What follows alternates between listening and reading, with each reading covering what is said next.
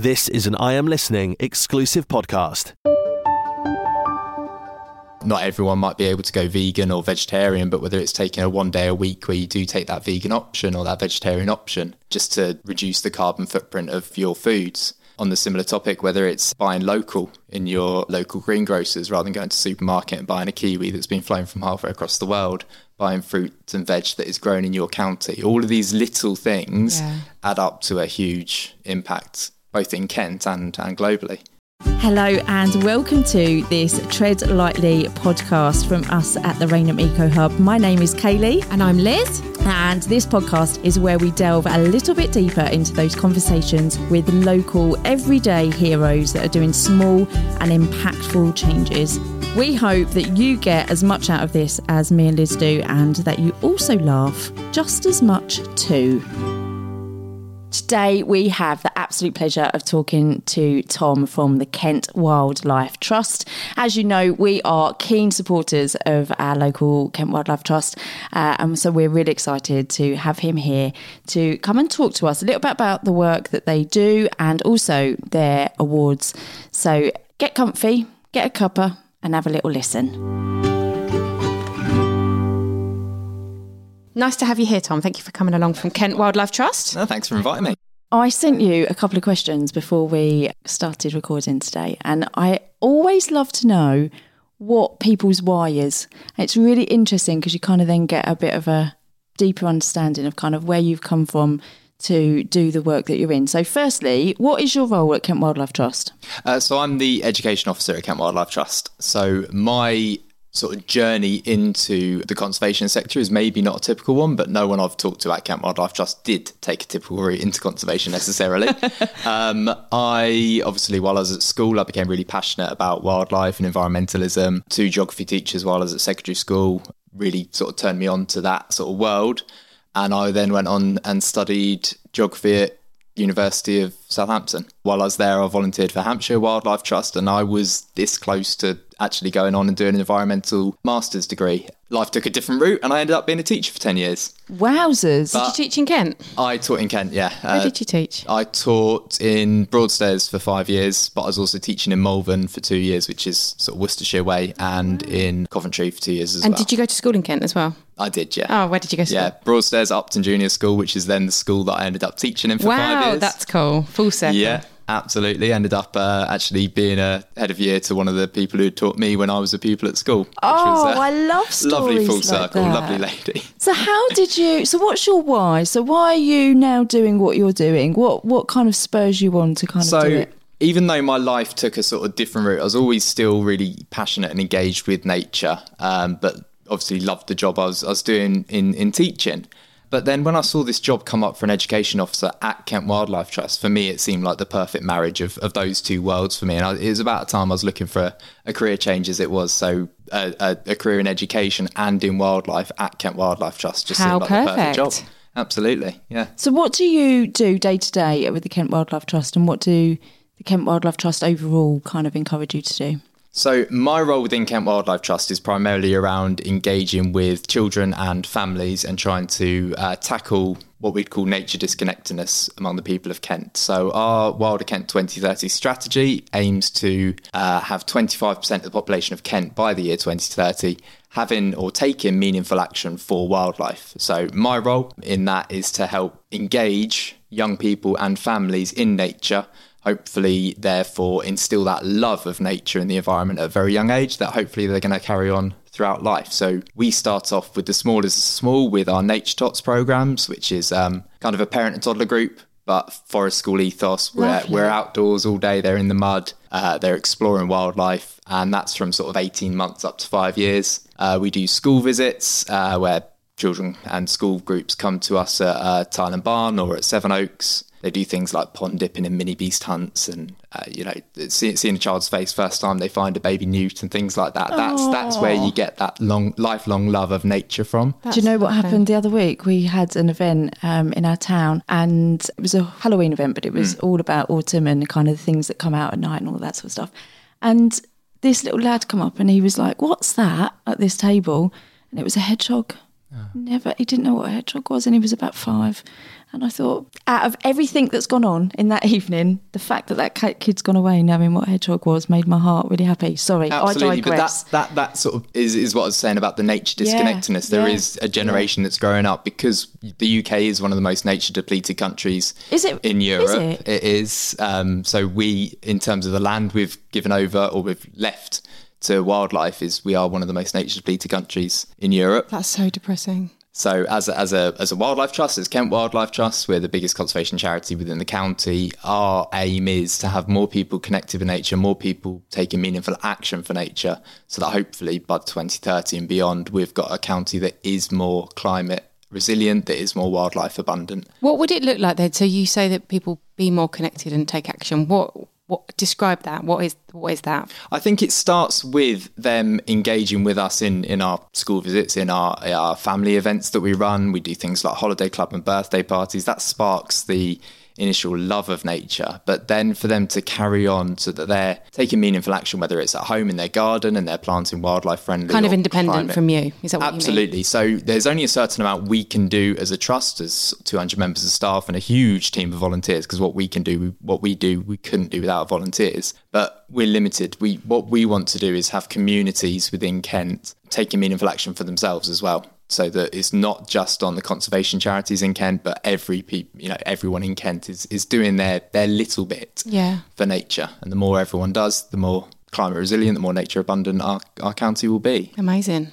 And what's the kind of barriers that you come across to making those aims a reality? Sometimes it's confidence or lack of understanding or knowledge, or not knowing what it is they can do or how much they feel they need to do. Sometimes it's that barrier of is my little bit enough? Is that going to be enough? We hear that all the time. And what do you say to people about that when they're going, I've got a small garden, I couldn't plant a tree, I can't we had a conversation. One of our podcasts was around kind of climate injustice and that perception that there are some people that feel they can do more than others. If you can buy an electric car, great. But how do you empower people that do feel that they've got so little at their fingertips in terms of their ability to make change? I mean, there's always something. So you might have a huge garden, a huge lawn where you can leave over a small corner to wildlife. But even if you just got a balcony that you can put out some pots of pollinator-friendly flowers that then attract the pollen, you're doing your little bit there. There are decisions that you can make in your everyday life that are not necessarily going to impact on the wildlife in your garden, but are going to have a bigger impact on sustainability in the environment worldwide, whether it's cycling to work or cycling to the shops instead of taking the car. I got what you mean, yeah. Whether it's taking, not everyone might be able to go vegan or vegetarian, but whether it's taking a 1 day a week where you do take that vegan option or that vegetarian option, just to reduce the carbon footprint of your foods. On the similar topic, whether it's buying local in your local greengrocers rather than going to the supermarket and buying a kiwi that's been flown from halfway across the world, buying fruit and veg that is grown in your county. All of these little things add up to a huge impact, both in Kent and globally. Do you feel like as a trust you are on target to meet your aims for 2030? It's going to be a challenge, but I think absolutely it's a challenge that we can do as a trust. I'm so glad you just said that. I think I would have cried if you said no, absolutely not. No, that's good. We will achieve it, but it's not something we can do together. We need everyone in Kent pulling together, and that's where things like our Wilder Kent Awards come in. So Wilder Kent Awards were launched in 2020, so it's now just coming up to its 4th year. We're launching Wilder Kent Awards. We share a birthday. Oh, for Rainy Mika Hub. Yeah, I think you were Wilder Kent Award winners a couple of years ago, I believe. She was in lockdown, wasn't it? 2020. Yeah, it might have been a few years ago now. That was such a funny and lovely day. It was very hot. I have got a picture to prove how hot it was. I was so red like a tomato, but I didn't realise that was your first one. Yeah, so it was before my time because I only started last year, but launched in 2020. We've gone from strength to strength each year, so it's open to schools, community groups, nurseries, colleges, universities, and towns, villages, cities can enter as well. So we're trying to get as many people in the county involved in taking positive action for nature. And that can be from the littlest things like recycling your crisp packets or choosing to walk to school rather than drive to school, all the way up to installing solar panels and monitoring your carbon use in your school. There are all sorts of actions people can take, schools, community groups can take. And we just want as much of Kent involved in that as possible. So 2024 launches on November the 20th, so a week from now when we're recording. So does that mean that your your nominations open for next round? Absolutely. So every time I go into a school and talk to a school about the Wilder Kent Awards, they're often really shocked and pleased to find out that, oh, we're already doing that. Oh, we do that. Oh, we do that. So my response is, well, yes, you're already doing a lot of these great positive actions. Get yourself nominated for Wilder Kent Awards. Submit your entry for Wilder Kent Awards. Get that recognition. Then that starts you on your journey for the next year. So you're already doing that, and that. Brilliant. What about this? Try a bit more of this. Why not try building your own vegetable garden? Helps set a benchmark, doesn't it? It gets the ball rolling. And for me, when I go into schools, what I really like doing is connecting with the pupils, because when you get those really passionate pupils, when you get those really passionate kids that can take on the project themselves. I can see that's one of your joys. If you could see his face, listeners, his face is full of joy when you say that. I come from, obviously, the other side of the fence. I was a teacher. I know what it's like in schools to be a teacher who has got an awful lot on their plate, and the last thing they want to do is take on another project. No matter how passionate they might feel about wildlife and sustainability, there's a lot on their plate. So my way of getting across to them is give it to a group of pupils, give it to your school council or your eco club, and let them run with it. Let them be the ones to plan the projects. Let them be the ones to nag parents and nag TAs and other teachers to get them involved in projects. That's so good. And I guess they must love that you were a former teacher, so you view this through a really kind of understanding lens. You're exactly offering really sustainable, realistic options for them. Yeah, and I'm able to see both sides of the fence now. I'm able to see it from my role in the sort of sustainability and environmental world, but I've also been on the other side with teachers and in schools, so I know exactly how they're feeling as well. So do you find the majority of applications are from schools? Is that kind of your focus, or is it a real mix? I'd say around 60%, 70% of our applications do come from schools.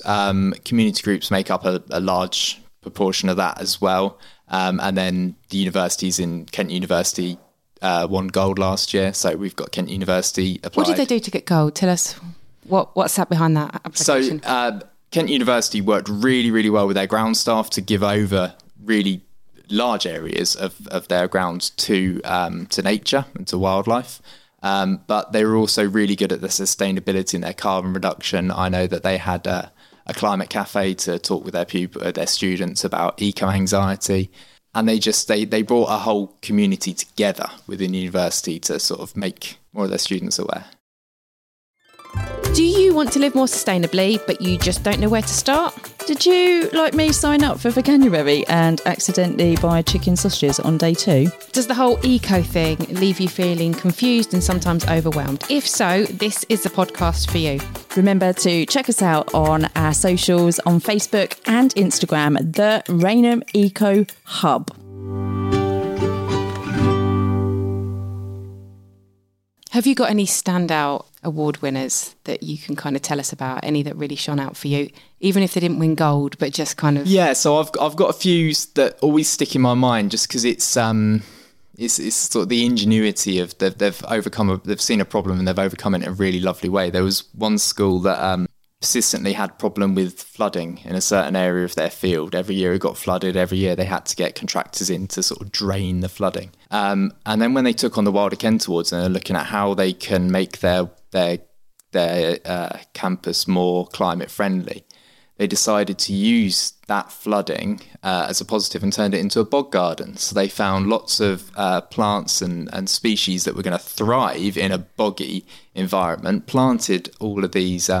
I can't remember the names of species of plants they used, but they planted a lot of these sort of bog-friendly flowers and plants, and that helped to not only help with the drainage, but also help with the biodiversity in the area as well. So it helped their flooding issue as well? Helped their flooding issue because the sort of plants were able to take up more of that water and, help with their issue. See, I love that. It's not even thinking outside the box, is it? It's just kind of going, okay, this is the environment that we have got. How can we make the best use of that? Sometimes...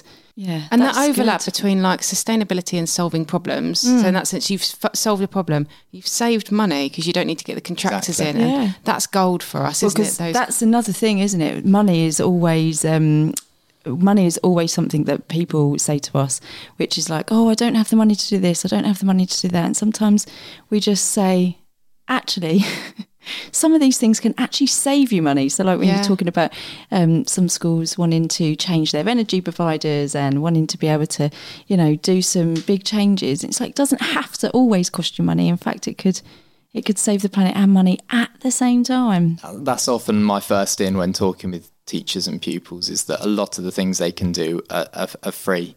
And things like their recycling schemes in school, they don't have to pay for them. The pupils can set them up and run with that.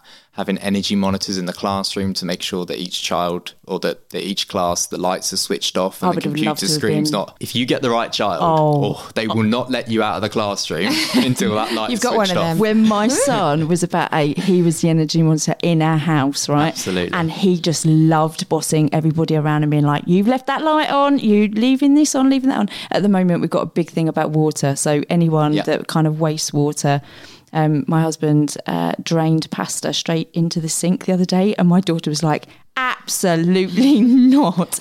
Yeah, so you're right. Get the right kids. Children love telling adults off.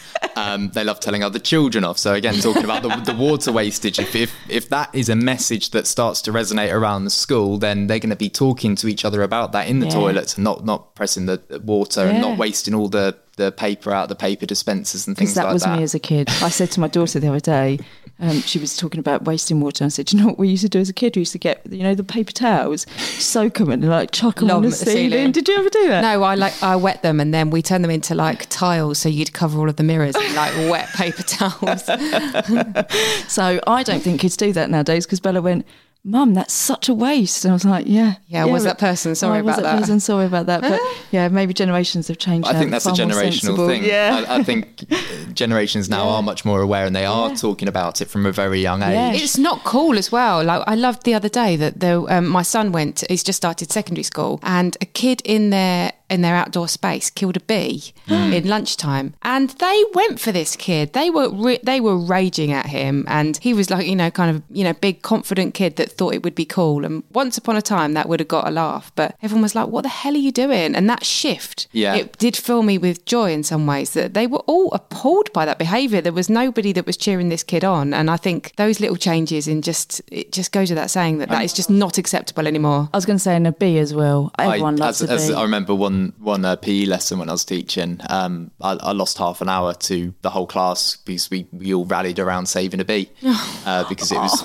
end of summer, it was crawling, it obviously needed a bit of support and a bit of help. They will remember that lesson forever though, won't they? They will, and it got a really good education opportunity out of it. I know my purpose was I was meant to be teaching them football or whatever it was, but actually what they learned from that and the role that bee played, and why just one bee is so important, why we should try and help the bees. Your interruptions are your work is what I want to interject with there, and I think that was a perfect one. Did you save the bee? We got it to a safe space. We left it with a little dish of sugar water, and my message at that point was we leave it be. Pardon the pun. Leave it. We leave it. You're good, Tom. You are. You should do a podcast.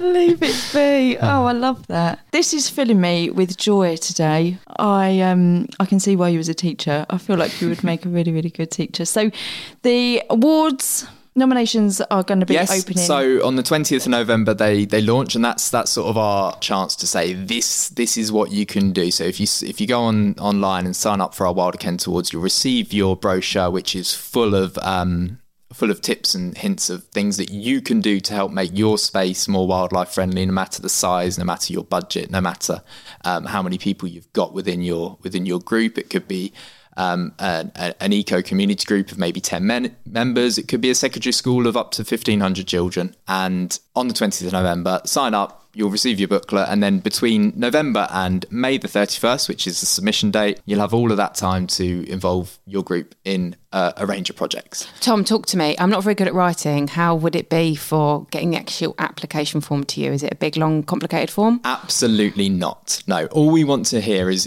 what you're doing at school. Some people will want to tell us absolutely every minute detail of what they've done, and they'll want to include photos and videos and posters that their pupils have made, and podcasts that their school have recorded, and blogs they've written, which is great. We love to see it all, and we love to share it.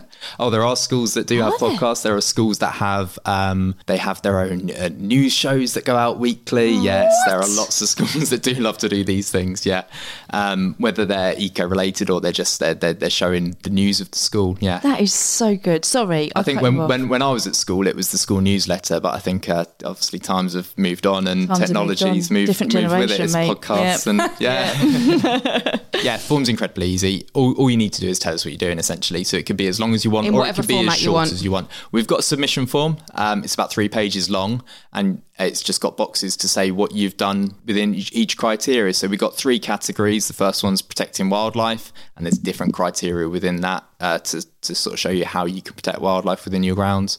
Second category is sustainability and carbon reduction. And then the third one is engaging with nature.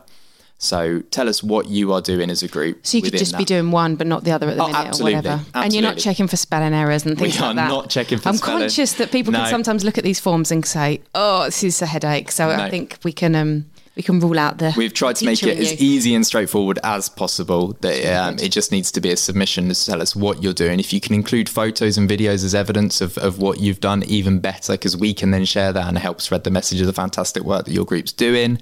But essentially, it's just a submission form that you get when you sign up in November. Yeah. So my tip would be that every time you do something, just make a note of it in the form, so that by time May runs around, you're just submitting that form. You're not sitting down and typing it all out. It's been a working sort of document as you go. Yeah, that's such a good idea. And can I just give you a little bit of feedback now? Because I did email the Kent Wildlife Trust a little while ago to tell them how amazing your website is. Oh, really? It is so good and it's so accessible. And I talk about this so much because I am not academic.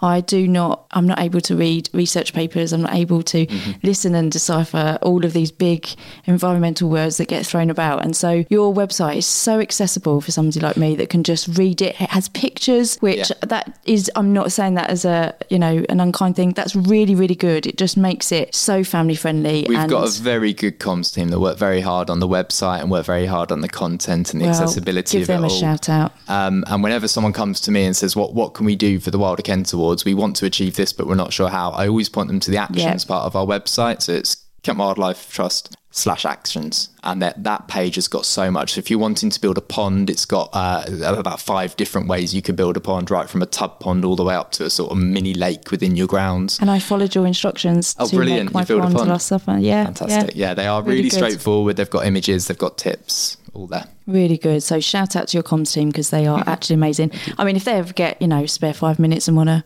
build our website, I'd give them a cup of tea. Really. I'm sure they'll work for a cup of tea and some biscuits. Yeah. There you go. You've signed them up then, Tom. Thank you so much for coming and sharing and telling us all. I'm going to take that story about the bee now with me wherever I go. You're welcome. Thank you so much. Thank you, Tom. Thank you. Thank you for listening to the Rainham Eco Hub's Tread Lightly podcast. If, like us, you're trying to be more sustainable, then like and subscribe to get notified when we release new episodes, or even better, share with your friends and family. Hope you enjoyed today's episode, and thank you for joining us. Stay safe, keep going, and find us on socials. Cheers, guys.